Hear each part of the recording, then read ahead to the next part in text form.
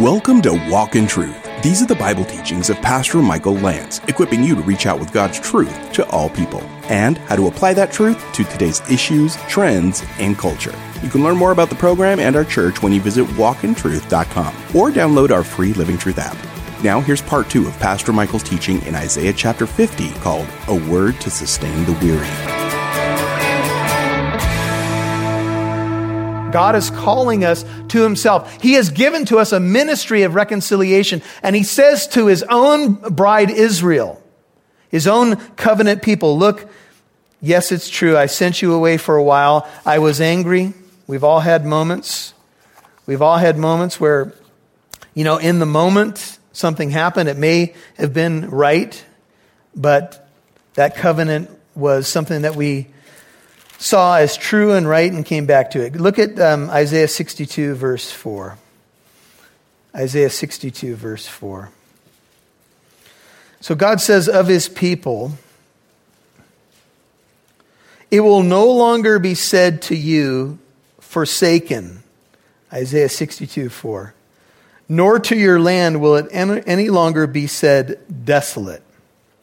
But you will be called, my delight is in her, and your land married.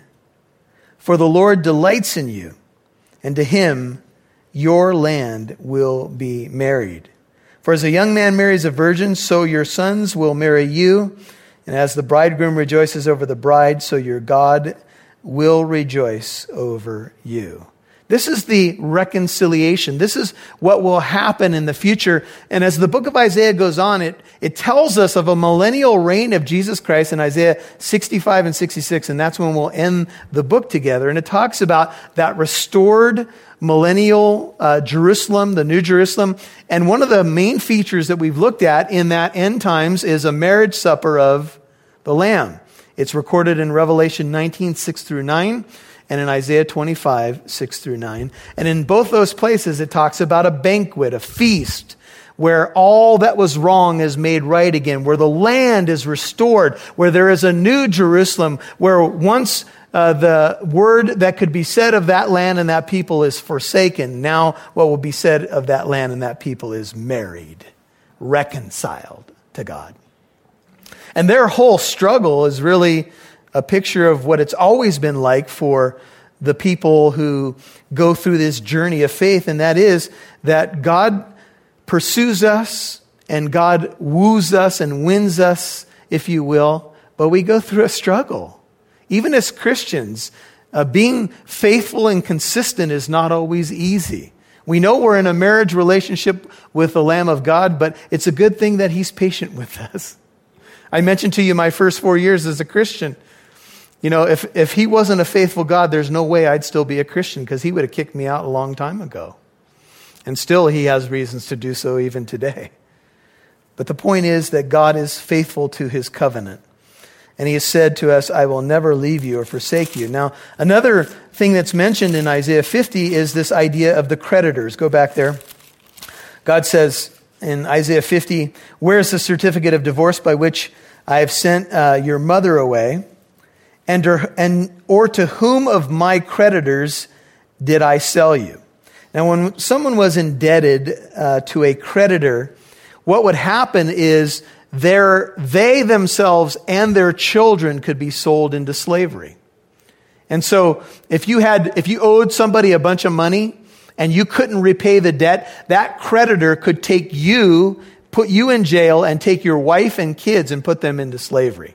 Now, they're not doing that today, but that did happen. And in a parable that Jesus told in Matthew 18 about a king who forgave debts, that's exactly the image that he paints. I think it's around verse 25 in Matthew 18. I think that's the correct address. And there he says that they were going to be sold into slavery. And God says, look at the verse. To whom of my creditors did I sell you? And the answer is no. God doesn't have any creditors. He's not in debt to anyone. But he is a redeemer. And so in one sense, they were sold to the creditors and then redeemed back. The word redemption means to what? To buy back from slavery. And so the picture of a redeemer really means to redeem one from the slave market of sin. And that's the idea of redemption. And that's what God did for Israel in Babylon and Egypt and in any other case where he brought deliverance to the people of God or to us as Christians. It's because he's our redeemer. What has he redeemed you from? You were not redeemed from your futile way of life by silver and gold, from your aimless conduct, but you were redeemed by the what? Precious blood of Jesus Christ as of a lamb without spot or blemish. He redeemed you from the slave market of sin, from the bondage of sin and death. And if he doesn't redeem you, guess what? Your creditor is sin and death and you're dead. That's the truth. That's what he's redeemed you from. When people hear the gospel of Jesus Christ, what they may not understand is that Jesus is not just an optional choice for your life or portfolio. Maybe I'll give Jesus a try No, come on. The Bible teaches that you need Jesus Christ because you are in debt to God, because there's a debt that you cannot pay, and he comes in as the Redeemer and sets you free by purchasing you. And the amazing thing is he purchased you by dying himself, though he was innocent. In essence, what he does is pays your fine. He pays your debt. He takes your place. He says, kill me instead of them. I will suffer as though I owed that debt, though he was innocent. That's the gospel. And that's what God did for his people. And he says in verse 2 of Isaiah 50, why was there no man when I came? If you have an NIV, it says, when I came, why was there no one? When I called, why was there none to answer? Now, how did God come to the people in Babylonian captivity? He came through the prophets. And the prophets said, get right with the Lord. The reason you're here is this, get right. Repent of your sin and come back to him. And time again, the prophets came to the people of Israel and they spoke truth. And the people of Israel said, I don't know. See, that's how God comes. God comes through the preaching of his word. And we have a choice whether or not we'll respond to it. You can sit there and listen to sermon after sermon for the next 50 years, but unless you have the intention of obeying, then it's not doing you a whole lot of good. Now, there's a process. I understand that. I sat and listened to sermons before things clicked with me, but God is saying when I came, listen to these words. There was no man. When I called, isn't it annoying when you call and nobody answers? This is a dilemma, especially for parents. Did you not hear me when I called you? Usually it's because they have things in their ears, right? And then sometimes there's honestly just what we call selective hearing, i.e. a Dodger game's on in my case. I don't hear anything when a Dodger game's on. My wife has learned not to try to talk to me when a Dodger game is on. Now, if you hit the pause button, then I wake up out of the baseball slumber and I return to reality. But God says, when I called, there was no one to answer. He says, is my hand, or NIV says, arm so short that it can't ransom? No, he reached it out. Have I no power to deliver? Behold, I dry up the sea with my rebuke. Think of the Red Sea. I make the rivers a wilderness. Think of the Jordan River. Their fish stink for lack of water. It's not that I don't have the power. They die of thirst. It's that when I called, nobody was picking up the phone. It's not lack of power. It's not that my arm is too short. My arm's been reached out to Israel all day long. Have I reached out my hands to a stubborn and obstinate people? And it's a good thing that God doesn't give up. Because I know that for some of you, you can relate to this. He was knocking for a long time before you answered that door. And sometimes we answer the door when things get tough. When we sing that song, I hear you knocking, but you can't come in. Right? And then all of a sudden things get tough. We go, come in, Lord, I need help. That's all right. He'll be faithful. God says, I clothe the heavens with blackness, verse 3. You don't think I have the power? I caused the ninth plague in Egypt was a plague of darkness. And by the way, the sixth seal before Jesus Christ returns will be the darkening of the sun, moon, and stars just prior to his second coming. Just before the Passover, the ninth plague was the plague of darkness, so dark that it could be felt by the Egyptians, yet it was light in Goshen, where Israel was. And right before Jesus comes, we're told in Revelation 6, Matthew 24, that the natural lights will go out and the glory of Jesus will appear in the sky. That's why you won't miss it. You ever seen a cool fireworks show at one of those stadiums? They turn all the lights out and boom, boom, boom, boom, boom, boom. Ah, boom, boom, ah. Oh, it's going to be much better than that. This is a show you ain't never seen before. Have you ever seen those pictures of one of those cool, powerful lightning strikes in a darkened sky and you go, wow, it's going to be more radical than that. The God of all the universe is coming back in a darkened sky. He said, man, I can cover the sky with sackcloth, the heavens with blackness. I can do what I want. The Lord God, now we're going to move into the servant. This is the Messiah. This is Yahweh. If you're interested in Hebrew words and names of God, you could render this, the sovereign Yahweh has given me, and this is now the emerging Messiah, the servant of Yahweh.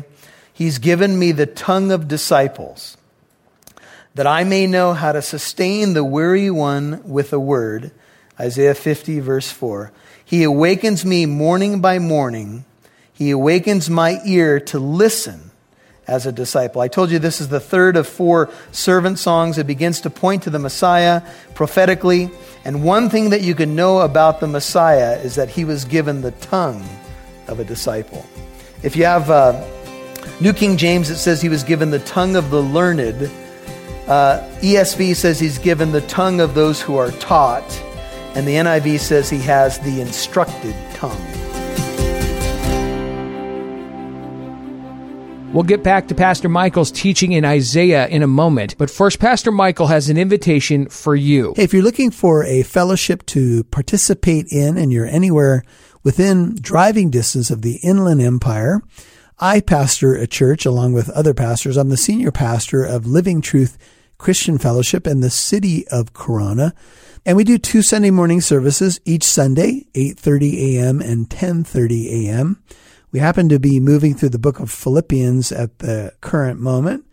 Hey, plan on joining us this weekend. We'd love to have you. I'd love to meet you. I'll meet you right there at the Donuts. Maybe we'll split a maple bar.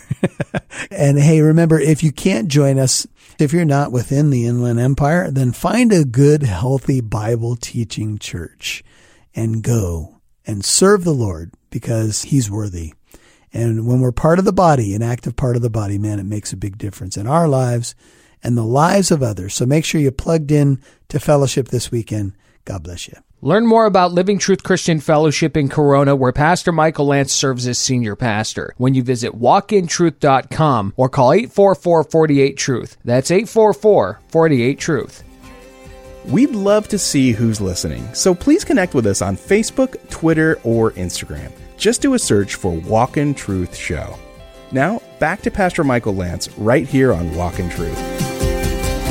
He awakens my ear to listen as a disciple. I told you this is the third of 4 servant songs. It begins to point to the Messiah prophetically. And one thing that you can know about the Messiah is that he was given the tongue of a disciple. If you have New King James, it says he was given the tongue of the learned. ESV says he's given the tongue of those who are taught.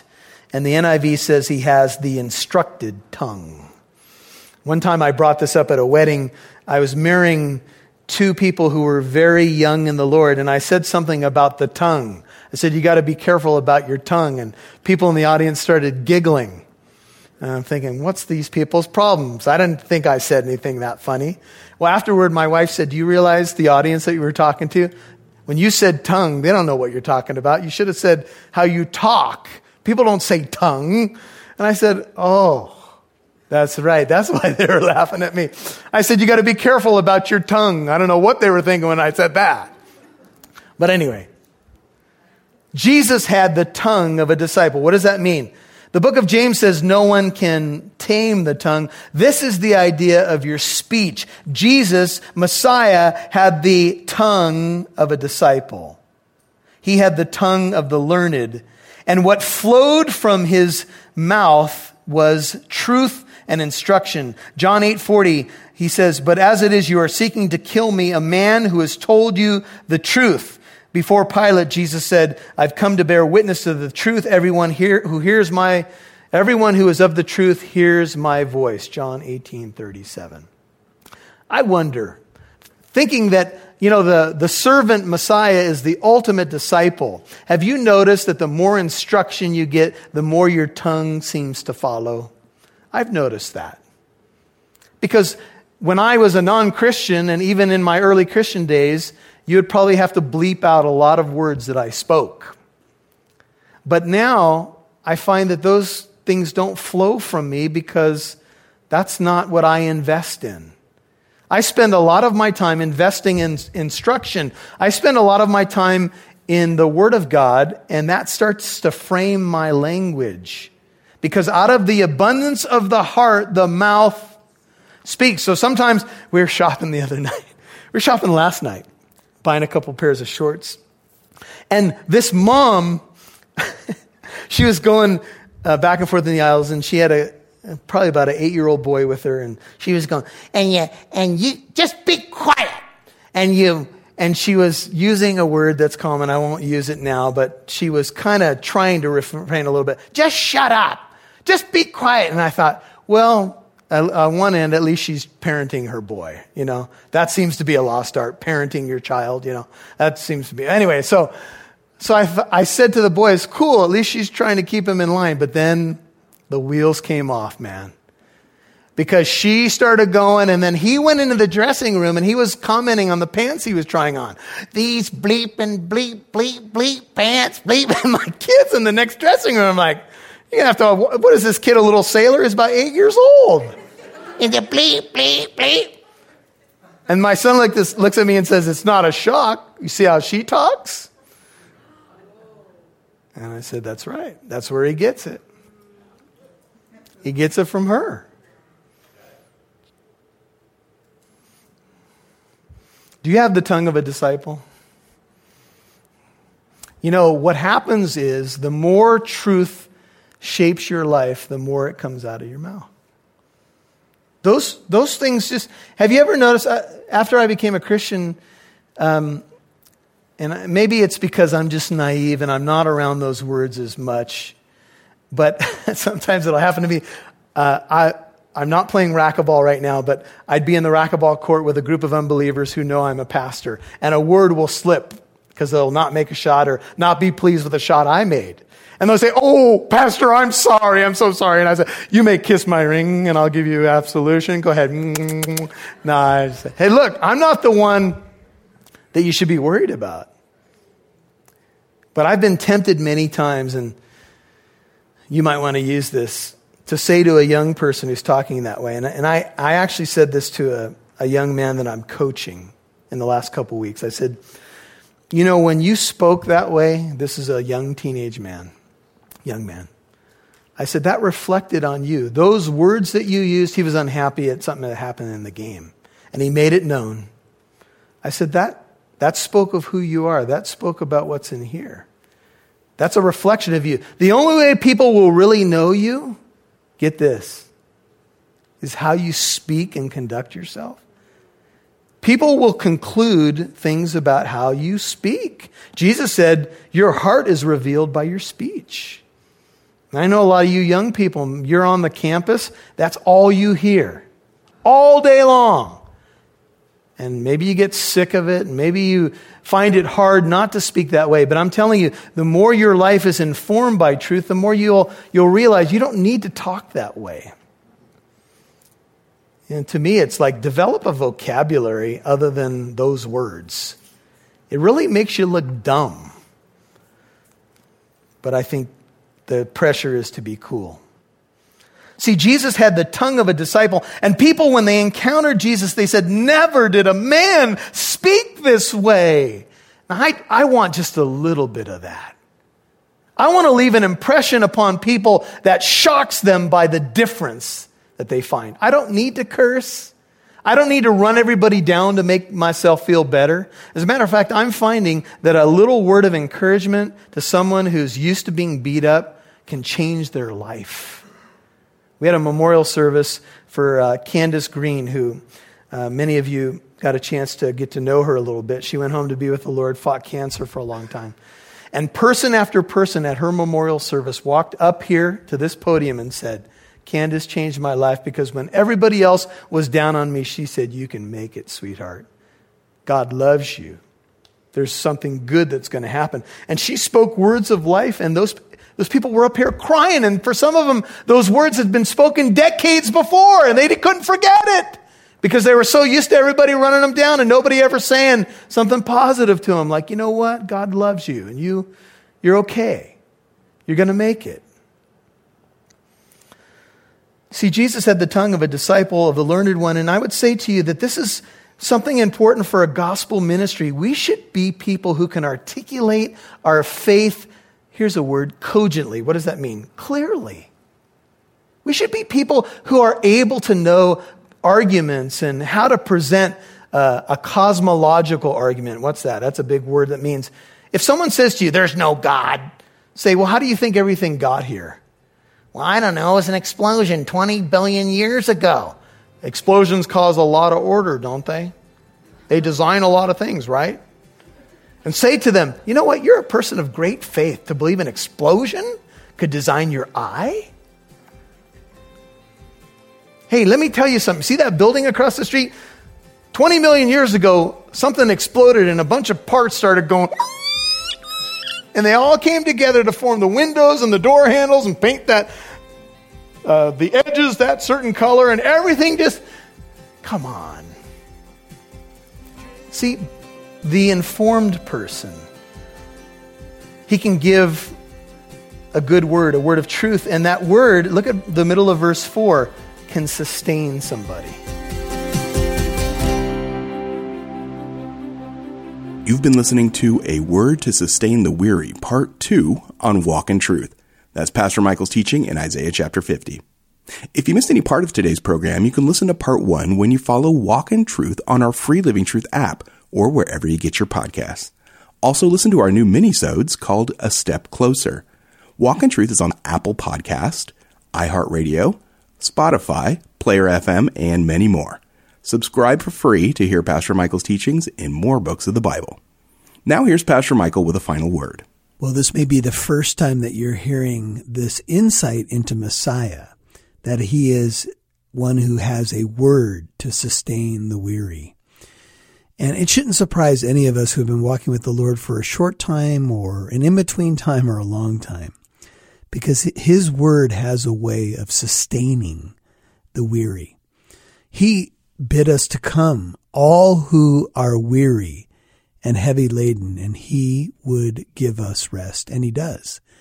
And maybe that's you right now. Maybe you're weary of a certain besetting sin. Maybe you're weary and you're in the ministry and you've just simply become weary of difficulty, of challenge. Maybe you've looked in the mirror lately and you're just like, man, I'm tired. Well, he knows how to provide a word to sustain the weary. I remember some years ago, I was just praying in a home office, and it was something like this: Lord, I just need to hear from you. And I got an email within a short amount of time from a friend that rarely ever emailed me, and it had a scripture. And basically, it was a scripture about a specific need that I had in that moment, and that God was the God of encouragement and perseverance from Romans chapter 15. And it was a word for a weary soul in the moment. And my prayer for you is that if that's you, you would know that the Lord Jesus has a word for you right now. You say, Pastor Michael, what's the word? The word is that he gives strength to the weary. That's really what this is all about, that when we are in need of help, and we constantly are, let's face it, he is able to sustain us with his word and the power of his spirit and the beauty of what surrounds us, which is the power of God, the power of the kingdom. This is Pastor Michael Lance. Hey, we are walking through the book of Isaiah. We have hit chapter 50. We are continuing to delve into the majesty of the book of Isaiah. And there's so much great stuff in it. I pray you've been blessed by it. Remember, you can find out more about the ministry when you go to walkintruth.com. And you can find out a lot more about what's going on and how you can partner and pray. That's walkintruth.com. This is Pastor Michael. We'll see you right here tomorrow. And remember, Walk in Truth is a listener-supported ministry. Your financial partnership helps us broadcast on this station, provide the podcast for free, and it helps us do our free apologetic events too. Please consider becoming a monthly partner of at least $5 a month. You can donate at walkintruth.com. And join us tomorrow for part 3 of Pastor Michael's teaching in Isaiah chapter 50 called A Word to Sustain the Weary. I'm Mike Massaro. Thanks for listening to Walk in Truth. Our goal is to equip you to reach out with God's truth to all people.